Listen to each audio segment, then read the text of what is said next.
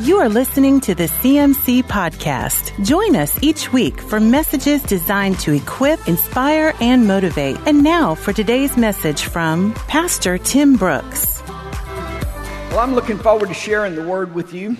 Open to Galatians 2 and Acts 15.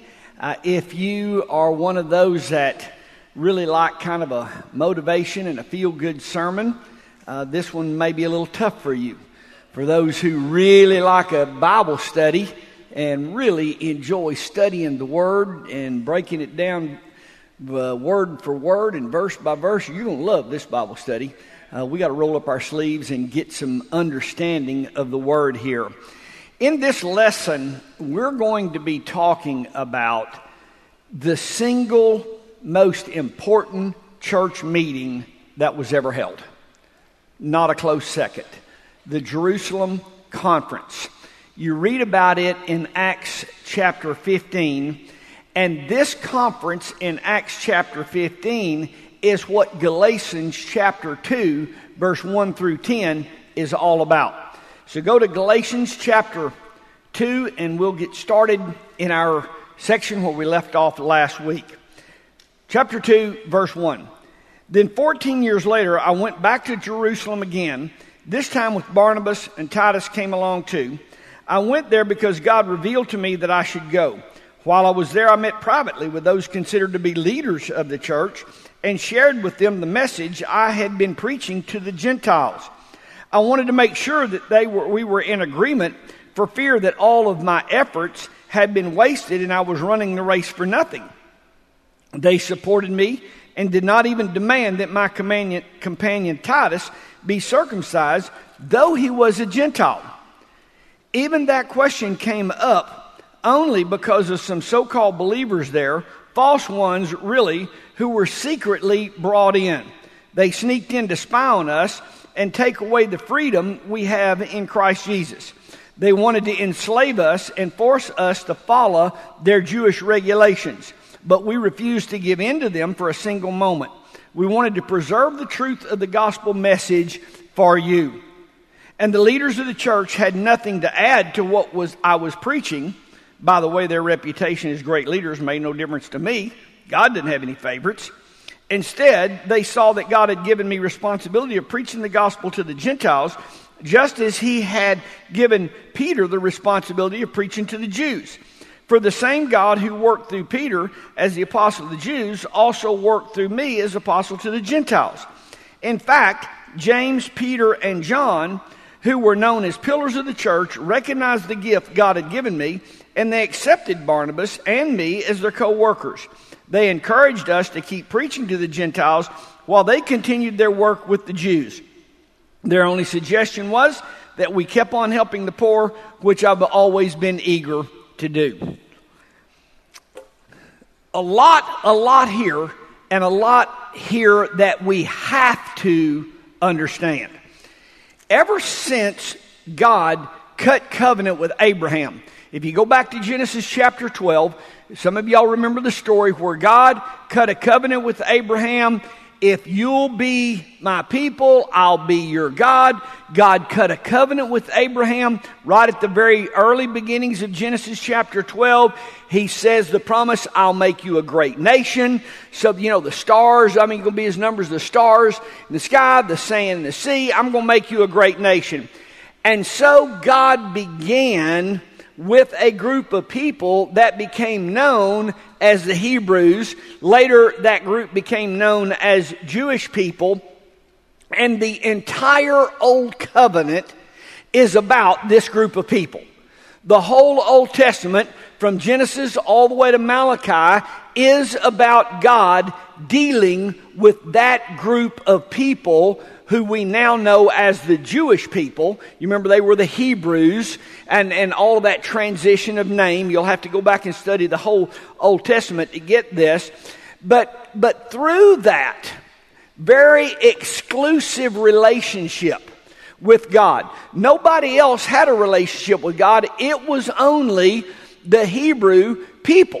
That was it. They were God's people. And God was teaching the world, I want a people. I want people that are set apart from the world, that are not a part of the world, that are in the world but not of the world. They are a set apart, distinct, different group, and that's who I'm going to have a relationship with. Well, at that time, that was a nationality of people. So, for 4,000 years, you couldn't follow God unless you were a born Hebrew. You couldn't follow God in the Old Testament unless you were one of Abraham's descendants. And that was for 4,000 years of human history. Jesus comes. Jesus comes, and we've got the ushering in of a new covenant. Now, God still wants the precedent He set. He still wants a people that are set apart from the world. He wants a people that are His people. See, people called by my name. He wants a group of people that are not a part of the world, that are set apart. But now, after Jesus, you no longer had to be born a descendant of Abraham. By faith in Jesus, by accepting His blood and His forgiveness for sin, then you could be saved. We got a real problem. A real problem. You start reading about that problem in the first chapter or 2 chapters of Acts. Gentiles started getting saved. Well, can they? No, y'all can't accept Jesus. Only the Jewish people can accept Jesus. See, Yahweh, God, El Shaddai, that's for the Jewish people. We got a real problem. Gentiles started believing on the name of the Lord Jesus, and they were saved. Well, they can't be, except they were. So what are you going to do? Well, we got to call a conference and figure this out. We're going to have to call a conference and figure this out, because I just don't see that Gentiles can be saved. So Acts chapter 15 is the most important chapter in the whole Bible for me, because I'm a Gentile. This is the most important chapter in the whole Bible, and I say it's the most important meeting that has ever been held, because I'm a Gentile, I'm not a Jew, and had the Jerusalem conference gone the other way, they wouldn't let me be saved.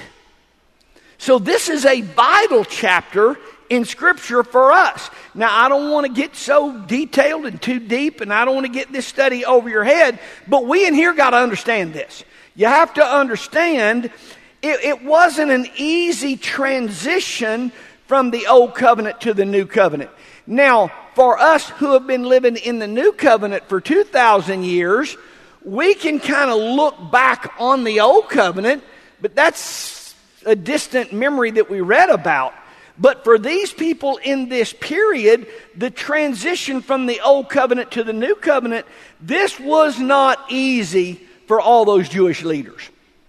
So when you read about the Pharisees and the Sadducees and the Essenes and the Zealots, when you read about those Jewish leaders and their difficulty with Jesus, they were trying the best they could to be religious like they had been for 4,000 years. And wait, this doesn't make sense to me. So instead of getting irritated at them as you read the New Testament, you begin to understand where they're coming from, because we've got Paul leading Gentiles to the Lord, and I don't know if Gentiles can be led to the Lord, so we've got a real spiritual war on our hands here for the period of the early church. This is why all of the Pauline epistles are about salvation. Salvation by grace, salvation by faith. Here is the way that you get saved. Paul explaining the gospel of salvation because it was different than it had been for 4,000 years. The only way you could approach God was keep all of these hundreds and hundreds of laws. And if you broke one, off with you. Well, all of a sudden, it's the blood of Jesus, the ultimate sacrifice, that forgives me, washes me clean, and I've got entrance before God, and it doesn't matter what your nationality is. It doesn't matter if you're Jew, if you're Greek, if you're slave, if you're bond, if you're male, if you're female, you can come to Jesus. Well, hold on. I don't know if we can. Okay, well then let's talk about this. Let's talk about, well, okay, you can be saved, but first you have to be circumcised, and then we'll let you get saved. Well, the problem was people were getting saved and they weren't circumcised yet. Here we start in Galatians chapter 2, verse 1.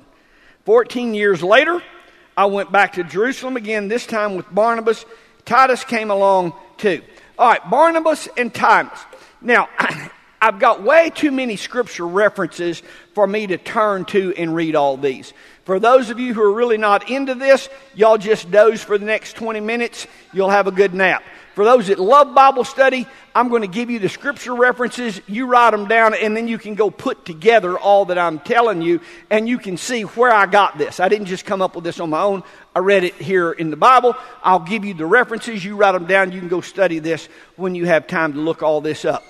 Barnabas was one of Paul's closest friends.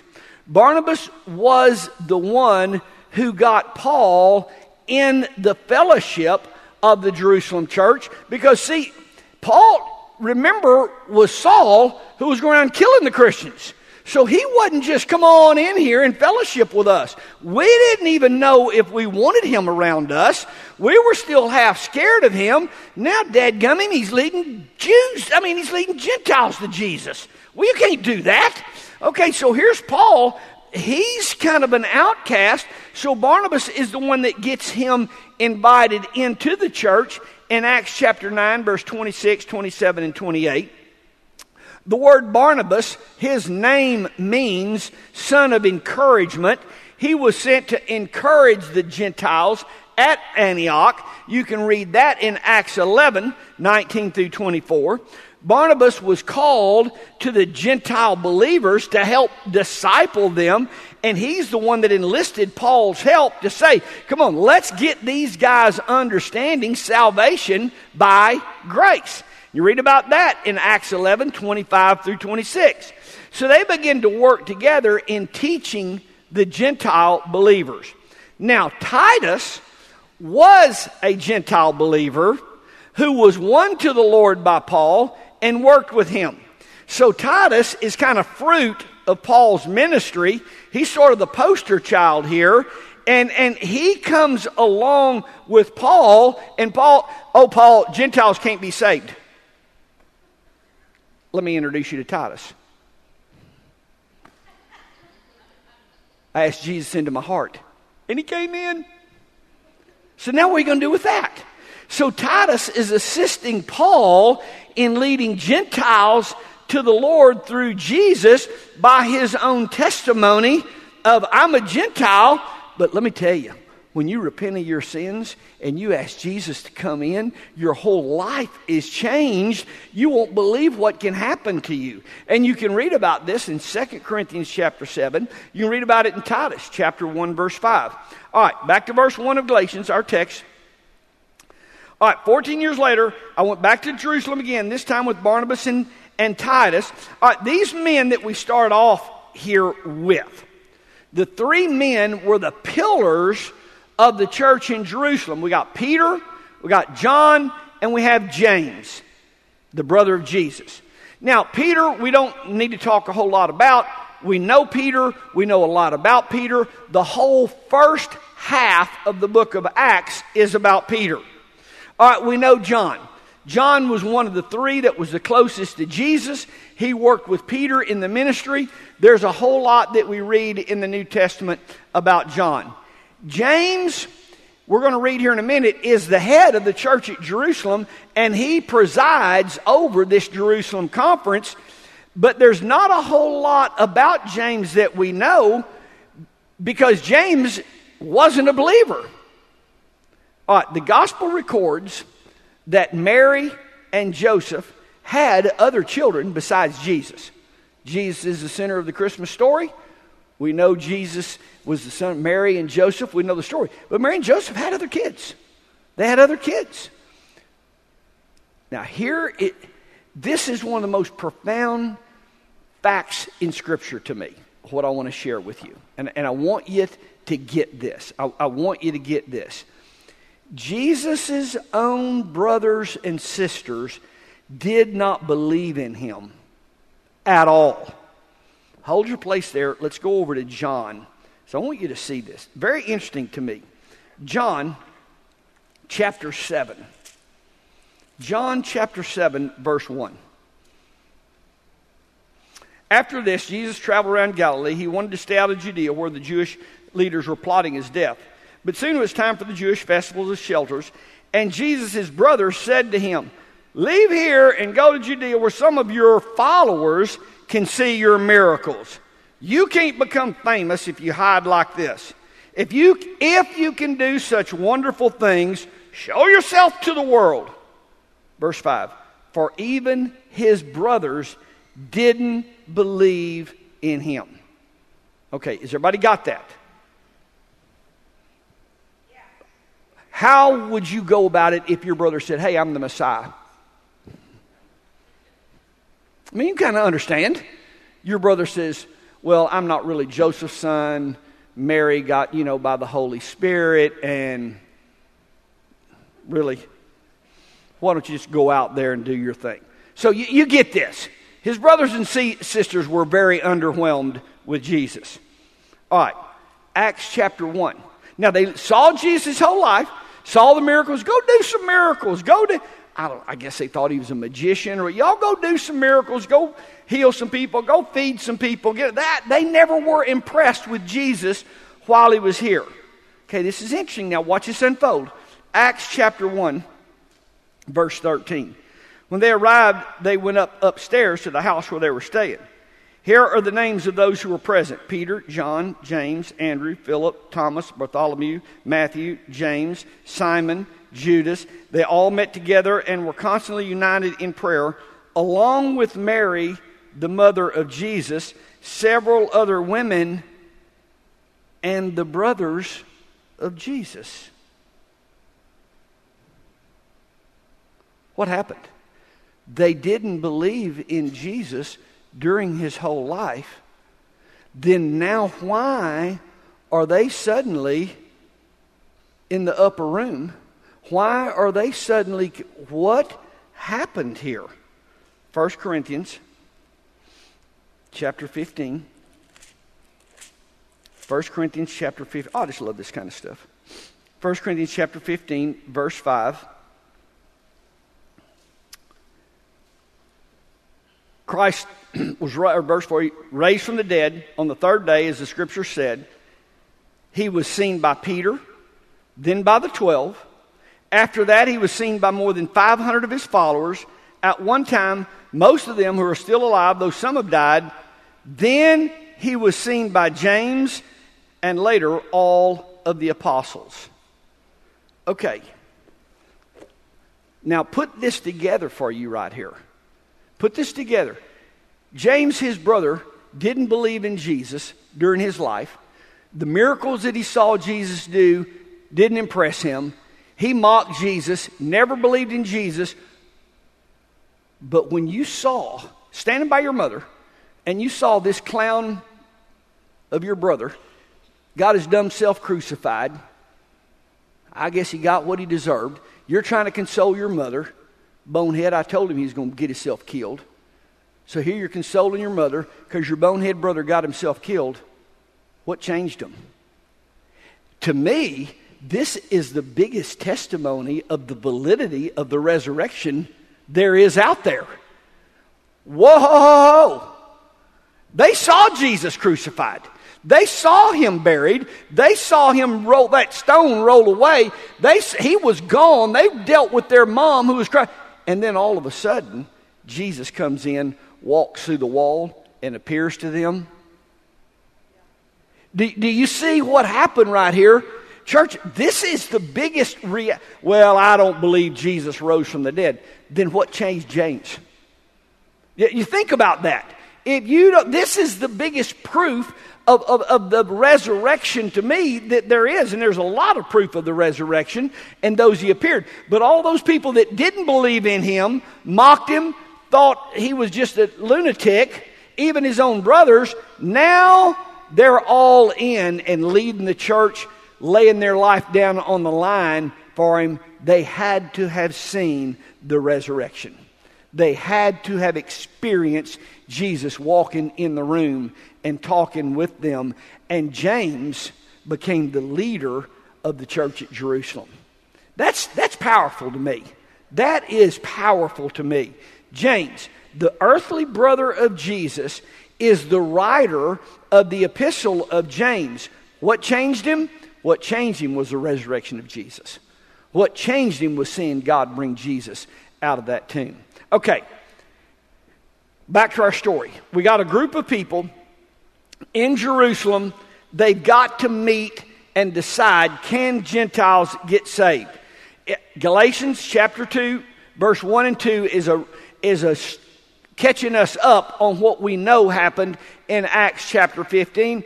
Paul and Barnabas had returned from Antioch on their missionary journey. They were excited about the way that God was opening up the door of faith to the Gentiles.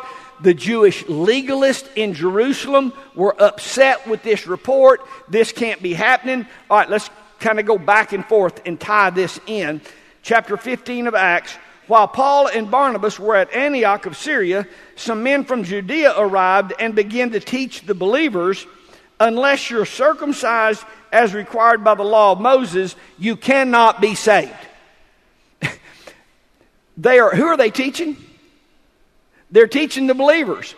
Well, you got there a little late. Okay, you guys can't be saved unless you follow the Jewish law, except they already were. So you see the problem that we've got here that is developing in the early church. So they were demanding that the Gentiles be circumcised, but they forgot the whole reason of circumcision. We don't have time to go back and study Genesis chapter 15, verse 7. But it says, Abraham believed God, and it was reckoned to him as righteousness. Then he became circumcised. It wasn't his circumcision. It wasn't keeping the law that got Abraham right with God. It was his faith in God that got him right with God. Okay, are you following this? Okay, Colossians chapter 2 talks about this. Philippians chapter 3 talks about this. When Paul and Barnabas confronted these men with the truth of the gospel, a heated argument breaks out. Acts chapter 15, verse 2. Paul and Barnabas disagreed with them, arguing vehemently. Finally, the church decided to send Paul and Barnabas to Jerusalem. Okay, we're in Antioch and we're fighting. Paul and Barnabas said they're getting saved. The other folks, they're saying they can't be saved unless they keep the Jewish law. A vehement fight breaks out. All right, you guys go to Jerusalem and let's figure this out. All right, Galatians, hold your place there. Go back to chapter 2, verse 2. I went there because God revealed to me that I should go. While I was there, I met privately with those considered to be leaders of the church, and I shared with them the message that I had been preaching to the Gentiles. I wanted to make sure that we were in agreement for fear that my efforts had been wasted and I was running the race for nothing. Now, he's saying, I didn't go to Jerusalem because some church sent me. I went because of a revelation that I got from the Lord. God sent me. Some man didn't plan this trip. And he said, verse 2, lest I should not run in vain. That doesn't mean that Paul was unsure of his message. What he was concerned about was the future of the gospel for the church. For the church saying, these guys can't be saved. Paul knows they can be saved, and so he's concerned about what's going to happen. If the leadership in the Jerusalem conference decided with the Judaizers, that's those that wanted to make them a Jew first, then Paul's ministry would be in jeopardy to the Gentiles. All right, let's read on. Galatians verse 3. And they supported me and did not even demand that my companion Titus be circumcised, though he was a Gentile. Even that question came up only because of some so-called believers there, false ones really who were secretly brought in. They sneaked in to spy on us and take away the freedom we have in Christ, and they wanted to enslave us and force us to follow their Jewish regulations. But we refused to give in to them for a single moment. We wanted to preserve the truth of the gospel message for you. Go over to Acts chapter 15. Acts chapter 15, verse 6. So the apostles and the elders met together to resolve this issue. At the meeting, after a long discussion, Peter stood up and addressed them as follows. Brothers, you all know that God chose me from among you some time ago to preach to the Gentiles so they could hear the good news and believe. God knows people's hearts, and he confirmed that he accepts Gentiles by giving them the Holy Spirit just as he did to us. He made no distinction between us and them, for he cleansed their hearts through faith. Acts 15, verse 10. So why are you now challenging God by burdening the Gentile believers with a yoke that neither we nor our ancestors were able to bear? We believe that we are all saved the same way by undeserved grace of the Lord Jesus. Everyone listened quietly as Barnabas and Paul told about the miraculous signs and wonders God had done through them among the Gentiles. When they had finished, James, this is the brother of Jesus, stood up and said, Brothers, listen to me. We're arguing back and forth. No, they can't be saved. Yes, they can be saved. They are being saved. After we heard both sides of the story, James stands up and said, Brothers, I want everybody to listen to me. Peter has told you about the time God first visited the Gentiles to take from them a people for himself. And this conversion of the Gentiles is exactly what the prophets predicted. As it is written, afterward I'll return and restore the fallen house of David. I'll rebuild its ruins and restore it so that the rest of humanity might seek the Lord, including the Gentiles. This is prophecy. God said this is going to happen back under the old covenant. He started saying, God told this. I didn't read that part. The Lord has spoken. He who made these things known so long ago. Here's James. And so it is my judgment that we should not make it difficult for the Gentiles who are turning to God. Thank you, Lord. You see the hand of the Holy Spirit directing the ushering in of the new covenant. Instead, we'd write and tell them, abstain from eating food offered to idols, sexual immorality, eating meat, strangled animals, consuming blood. For these laws of Moses have been preached in Jewish synagogue from every city on the Sabbath for many generations. Then the apostles and the elders together with the whole church in Jerusalem chose delegates, and they sent them to Antioch of Syria with Paul and Barnabas to report this decision. Church, this is the greatest thing that's ever happened for all of us in here who are Gentiles. The acceptance of salvation by grace through faith. Now, several witnesses presented their case for the gospel of grace, beginning with Peter. It is the gospel of salvation through grace. Now, this is easy for us to understand, but we're in a transition period. We're in a transition period. Now, back to Galatians. Titus was the test case. He was a Gentile Christian that never submitted to circumcision, yet it was clear he was genuinely saved. And so here we go, the entrance of salvation into the world through faith. Now, it is okay for you to wear a cross necklace. It's okay for you to wear cross earrings, but those don't make you closer to God. The blood of Jesus makes you close to God.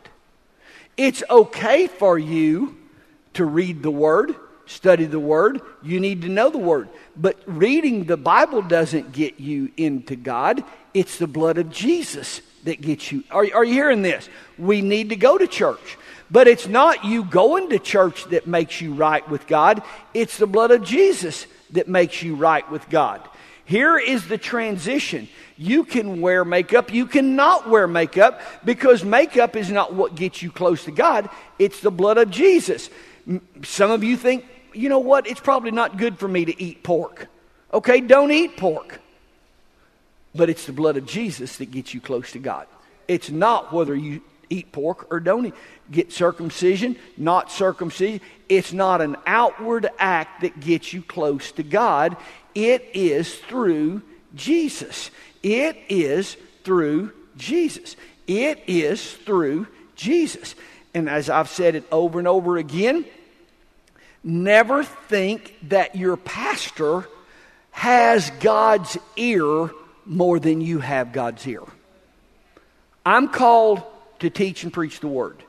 You're called to be an electrician. You're called to be a plumber. You're called to be a roofer. But it's the blood of Jesus that gives us access to God. It's not what we're called to do. So don't ever think that the pastor's prayers are heard by God any more than your prayers are. I'm not opposed to you calling a prayer line on TV and having them pray for you. I'm not opposed to you doing that. I mean, it's scriptural. Have other people pray for you. Never think that some big name evangelist has God's ear more than you have God's ear. A big name evangelist is not any quicker for God to hear his prayer than God hears your prayer. Because God hears your prayer because of the blood of Jesus has washed you clean and gave you access before God. And believers today have got to get this message, and so many still don't because they believe somebody else's prayers are more effective than theirs. They believe that I'm not worthy, but if I could just get so-and-so to pray for me, if I could just get and I'm not opposed to somebody else praying for you. The scripture talks about that. But I want to make sure that everybody in this church understands it is not anything that you do. It's not any outward act. It's not your education. It's not how much of the Bible you know or don't know. It is the blood of Jesus that washes you clean and puts you in contact with God. I want to make sure that every member of this church understands that and has a grasp on that. And so in your greatest time of need, you boldly step up to the throne of grace and say, Father, I come to you in the name of Jesus, and He hears your prayers. I want to make sure that every member of this church knows that. I am your pastor, but I'm not any closer to God because I'm a pastor than you are. I want to make sure that we get that. All right, let's read on. Galatians chapter 2, verse 3. They supported me and did not even demand that my companion Titus be circumcised, though he was a Gentile. Okay, they're starting to get this. Okay, they're starting to get this. Even that question came up. They just came in and they wanted to enslave us and force us to follow Jewish regulations. Last week, when I say Paul, I'm talking about now Paul Kern, not the Apostle Paul. Last week, our Paul here in this church, he was preaching lesson 2. Y'all remember that? Did anybody remember the story he told about being invited by his friend to go to a church, and there was a lady in the foyer of that church with scissors, and you had to have your hair cut off of your collar before you could go into that church? Has anybody ever been to a church like that? Anybody here? I've been there. I've been there. We have been there many times 30, 40 years ago. We'd take our Christian school ball team to another church to play, and they wouldn't let some of our women come in to watch their kids play because they had pants on. You didn't have a dress on. But they wouldn't let some of our men come in unless you put a towel on. They had some hanging there. You put a towel on. If you had hair touching your collar, they had to cut it off with scissors. See, this right here is not a foreign story. This is exactly, you have to be circumcised before you can be saved. You have to get a haircut before you can come in here and get saved. See, we still today, 2,000 years later, are not really grasping salvation by grace through faith. Oh, Tim, I can't come to your church. If those people down in your church knew what I did, if I came in the doors of the church, the walls would just fall in. Tim, you don't know what I've done. I don't care anything about what you've done. I know what Jesus did. And it's just hard for us even today, living in the new covenant, to understand what Jesus did for you. And still today, so many wallow in insecurity. They wallow in inferiority. They feel like they're not good enough. They feel like they're not worthy enough. you're not getting what I'm teaching here. You're not getting what the Jerusalem conference was all about. You don't have to do anything outwardly. Now, what's interesting to me, and I was just listening to Paul teach last week, lesson 2, when he got saved, then he cut his hair. You know, we want to clean people's act up before they can get saved, where the message is if we would just let them come to the Lord, then the Lord would clean their act up. You want to tell our Paul, you can't get saved because your hair was too long, you were smoking dope, you were doing drugs, you were cooking meth. You can't get saved until you stop all that. As opposed to the new covenant that wants to say, come to Jesus. Right where you are, come to Jesus. Now, I don't have to worry about all that other stuff. I never told Paul when he drove up here and smoked his last joint before he pulled onto our campus. I never told him, now you need to stop smoking that dope. God told him that. You just get them to the Lord, and then we will take care of all of these laws. But 2,000 years ago, we were arguing over this, and it's interesting today that still many are fighting over this, still arguing over what people need to do, cleaning up their act. Look, you don't need to do anything. Just come to Jesus, confess your sins, lay your life down on the altar and say, come and wash me clean. Forgive me. The Judaizers were trying to make them become a Jew first before they could become a Christian. And this is what this conference is all about. And this is what our section in Galatians is all about. Church, I can't possibly communicate the importance of the Jerusalem conference and what was at stake there. This is the single biggest doctrinal controversy that was ever held. And the outcome of that allows you and I to come to Jesus. Let's don't continue to fight that battle. Let's don't continue to put a bunch of regulations on people. You just come to our church. You just come to our church. Well, are gays welcome in your church? Absolutely. Absolutely. Will you teach that's not the biblical lifestyle? That's not the biblical lifestyle, but you're welcome to come in here and God will reveal that to you and you'll change yourself. See, but you're welcome to come in here. You don't have to stop drinking, stop cussing, you don't have to stop and clean your act up before you come to the Lord. You come to the Lord and then let God deal with you about things that you need to cut out of your life. And we still want to go back under the old covenant and tell people with that long judgmental finger, don't do this and don't do that and don't do this and don't do that. You come to Jesus. You come to Jesus and let Him wash you clean. Now, this is very interesting to me. Go back to Galatians. You've got to see this. We are right in the middle of the most doctrinally controversial church meeting that has ever been held. And we are arguing over an intense spiritual doctrinal argument here in verse 10.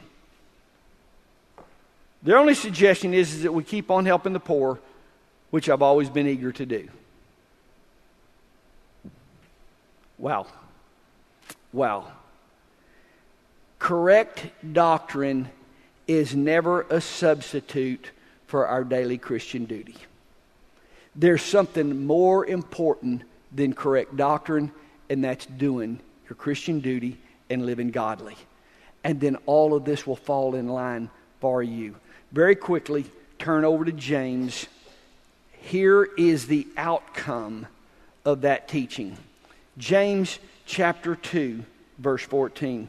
What good is it, dear brothers and sisters, if you say you have faith, but you don't show it by your actions? Can that kind of faith save anyone? Suppose you see a brother or sister who has no food or clothing. You say goodbye and have a good day, stay warm and eat well, but you don't give that person any food or clothing. What good does that do? So you see, faith by itself isn't enough unless it produces good deeds. It is dead and useless. See, faith produces the good deeds in our life. We don't do good deeds to get to the Lord. We get to the Lord by faith and then we do good deeds.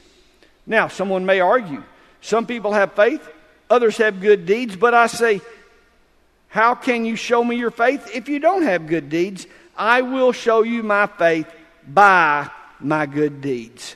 Here is faith and works coming together. There's always that group that wants to tell you you got to do this and do this and do this. There's always that group that wants to tell you it's just by grace that you're saved. The truth of this is it's both. I think it's so interesting that we have just studied a very, very, very deep doctrinal message, and it ends with verse 10, keep on helping the poor. I just think that is so interesting. What we believe can't be more important than helping people, or you totally miss the point of what you believe. Y'all stand.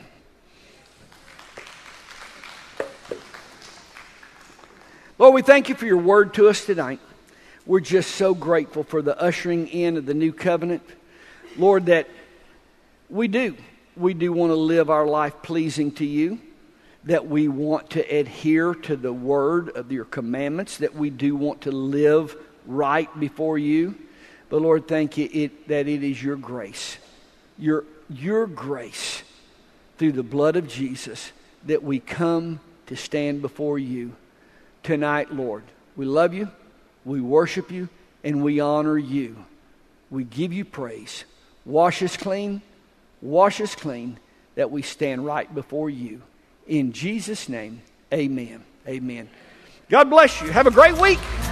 You've been listening to the CMC Podcast. For more information about CMC, our different conferences, Christian school, college internship, resources, and more, go to cmchurch.com.